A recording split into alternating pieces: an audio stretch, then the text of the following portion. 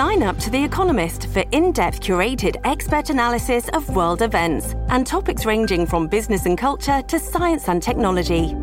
You'll get the weekly digital edition, online-only articles, curated newsletters on politics, the markets, science, culture and China, and full access to The Economist Podcast Plus. The Economist is independent journalism for independent thinking. Go to economist.com and get your first month free.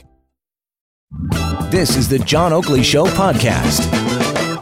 I want to dial it back into our terrain right here in Toronto, and just east of me, actually, the Sidewalk Labs project. Apparently, the master plan is due in a few weeks, and they're suggesting they're going to revolutionize the way communities or neighborhoods are built anywhere on the planet. And yet there's some kind of concern that they might actually be data mining here. They're not actually tipping their hand one way or the other, but I noticed where the Canadian Civil Liberties Association weighed in the other day, and they're equally concerned, as is our friend Ann Cavoukian, the former privacy commissioner here in the province, now a distinguished expert in residence at the Privacy by Design Center of Excellence at Ryerson University. Let's find out how she feels about it. Good afternoon, Ann. Good afternoon, John. How are you? Very good. My understanding is, you were a part of this project initially, but you withdrew because you had concerns over data mining. Let me be clear. My concerns were over the expansion of the governing body. Sidewalk Labs said they wanted to create something called a civic data trust because they were being criticized by Jim Bellassili and others as to who's going to govern the use of the data. I mean, massive amounts of data. Why should it be just Sidewalk Labs? So they said, okay, we'll expand that to include municipal government, Waterfront Toronto, provincial government, any IT companies involved in all this. We'll expand it considerably. We'll all govern the data created. And then they said, but of course, we will encourage them to de-identify data at source, but we can't, offer any assurance of that. What that meant was the agreement I had with Sidewalk Labs. They hired me as a consultant to make sure that privacy by design was embedded into the smart city they was creating, which is the highest level of privacy imaginable, something I created years ago. And they said, sure, we want you to do this. And I said, I'm happy to do it, but I'll be a thorn in your side if you don't give me the highest level of privacy possible. And they said, that's why we're hiring you. So they didn't give me a hard time about what I called de-identification at source. That means the minute a sensor or some technology collects data from the public, it immediately gets scrubbed of any personal identifiers, no personal information whatsoever. Because you see, in a smart city, technology is on 24/7. Sensors are on all the time. You don't have any ability to consent or revoke consent of your personal information. So I said, that means we have to scrub all personal information from the data collected. They agreed to that. But then they said, with the creation of the Civic Data Trust, we can't guarantee that. And what that means is personal information would definitely be collected. That's a treasure trove. Everybody wants personal information, which means you would have no privacy. I had to resign.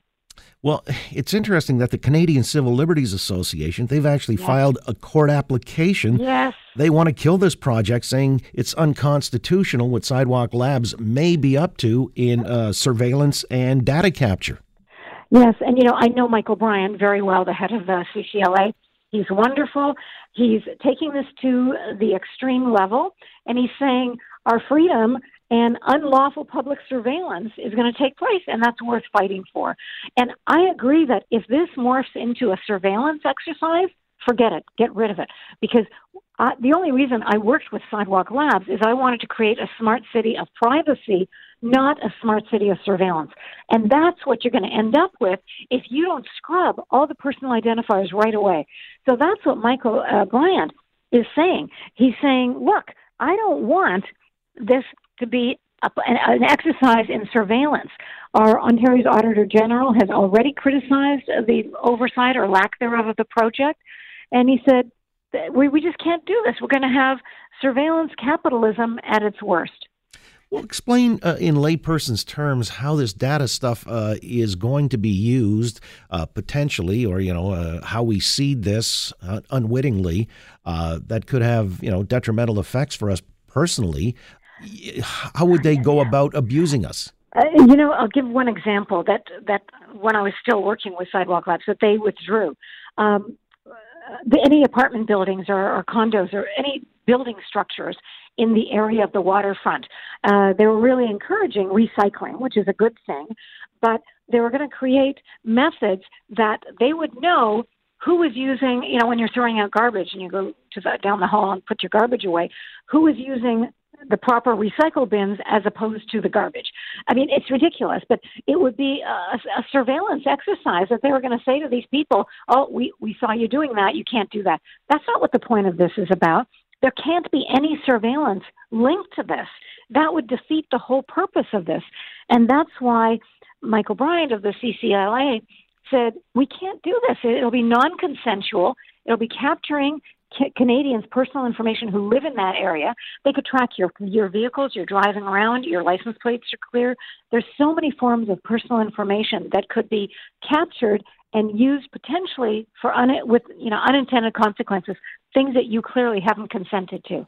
So if they actually saw you using maybe those outdated light bulbs instead of LED bulbs, they'd call you before the tribunal. That's it. You're going to get a fine. We're going to kick you out. It's ridiculous that they would engage in any kind of surveillance like that. Again, with Ann Cavoukian. Now, they're talking about a proposed civic data trust, an independent regulatory agency that would need to approve any sensor systems for data collection in the public realm. Would that give us, some comfort in knowing?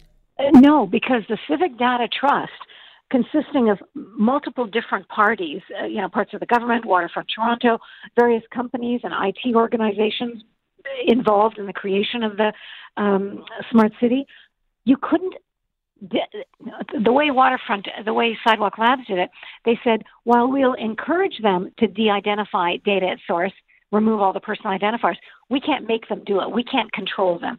See, the minute you say that they're going to do whatever they want, then you're not going to have a smart city of privacy. Some of them invariably will collect personally identified data because they want it. It's a treasure trove.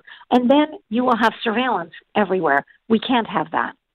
Yeah, by the same token, though, the way they're promoting it or positioning it, a unique moment in time that's going to transform this part of the city. They think they can change cities in a way that nobody's seen in a century. Yeah, right.